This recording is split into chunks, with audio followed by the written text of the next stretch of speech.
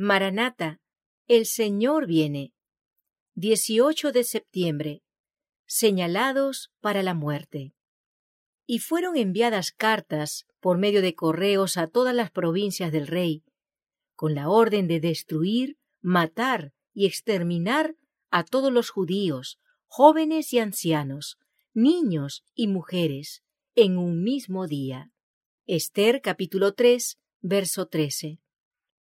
El decreto que se promulgará finalmente contra el pueblo remanente de Dios será muy semejante al que promulgó Asuero contra los judíos.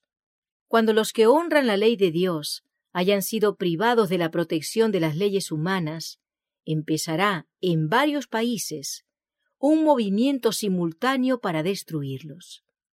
Conforme vaya acercándose el tiempo señalado en el decreto, el pueblo conspirará para extirpar la secta aborrecida.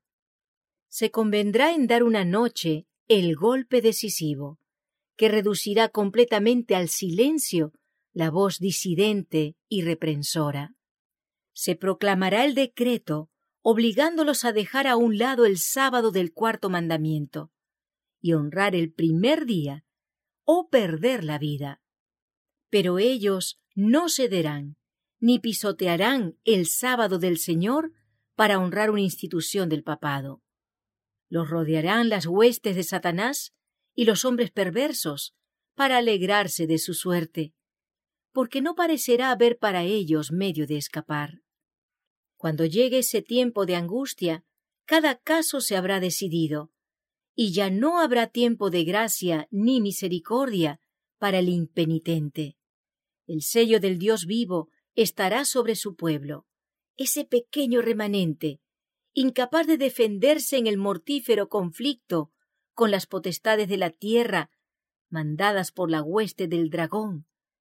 Hace de Dios su defensa. Ha sido promulgado por la más alta autoridad terrestre el decreto de que adoren a la bestia y reciban su marca bajo pena de persecución y muerte. Vi que los santos sufrían gran angustia mental. Parecían rodeados por los malvados moradores de la tierra. Todas las apariencias estaban en su contra, y algunos empezaron a temer que Dios los hubiese abandonado al fin, para dejarlos perecer a manos de los malos. Los malos, saboreando de antemano su triunfo, exclamaban: ¿Por qué no os libra vuestro Dios de nuestras manos? ¿Por qué no os escapáis por los aires para salvar la vida? Pero los santos no los escuchaban.